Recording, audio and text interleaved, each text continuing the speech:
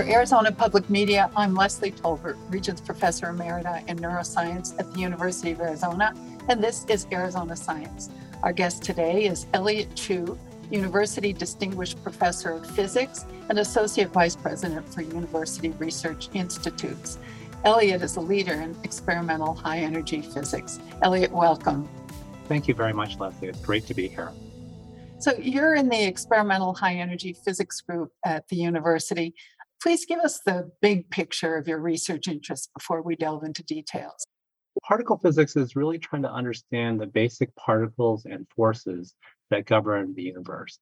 So we understand now that there's a fairly exact and precise structure to these particles, and they govern basically everything.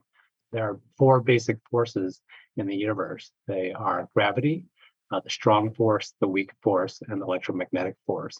And these forces are basically how everything that you interact with during your everyday activities are governed. And it's kind of amazing that that's true. So here at the University of Arizona, we have four faculty members, John Rutherford, Ken Johns, Eric Barnes, and myself, who are involved in studying these forces and these particles and trying to understand basically what are the components and how we fill out what's now called the standard model of particle physics. The place that we do most of this research is called the Large Hadron Collider, which is located just outside of Geneva, Switzerland. And we're involved with one of the four big experiments there. Our experiment is called the ATLAS experiment. So the Large Hadron Collider has been down for a while, having some upgrade work done. Tell us about that and what an exciting time it is to be able finally to get back to your experiments. Yeah, so we've been down about 3 years, and during that downtime, a lot of activity took place. Interestingly enough, even though we were down, we had so much data that we've continued to be looking at the data during that period of time. And so our global group have been looking at some of the exciting results that have come from that. Give us a sense of the scale of the Large Hadron Collider. When you're talking about doing all these upgrades, you're talking about a huge structure. Tell us about that.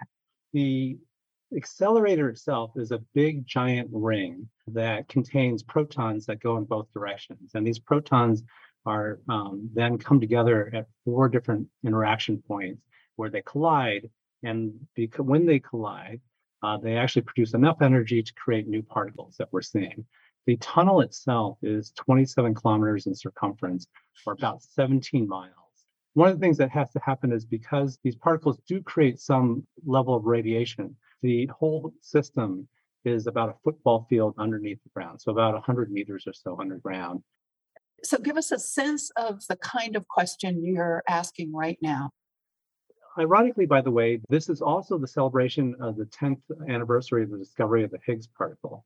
And the Higgs particle was kind of one of the big missing links in particle physics that helped solidify our understanding of the standard model of particle physics.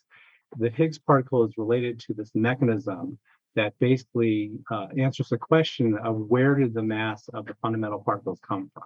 That's one question. The other question, sort of related to mass and matter, is that we now seem to have a good understanding of the matter content of the universe. And so the things that we know about, stars and dust and humans and all that other stuff, we kind of call normal matter. But it appears that that's only about 4% of all the matter that we know about in the universe. The other 96% of it, about a quarter of it, is made up of something called dark matter. And this was when people started looking at galaxies, and galaxies rotate. And you can actually measure the rotation speed of galaxies. And if you look at that, the rotation speed of the galaxy is also related to the amount of matter in that galaxy. If you took a ball and put it on a string and twirled it, the faster you twirl it, the harder you have to hold onto that string.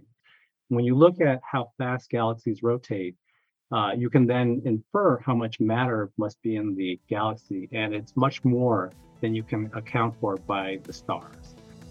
Thanks very much, Elliot, for telling us about this really fascinating research. Thank you so much, Leslie. It's been a pleasure. We've been speaking with Elliot Chu, a leading high-energy physicist in the University of Arizona's Department of Physics, whose research takes place at the unique Large Hadron Collider facility Switzerland that is just now reopening. You can listen to this and all Arizona Science conversations at azpm.org/Arizona Science. I'm Leslie Tolbert.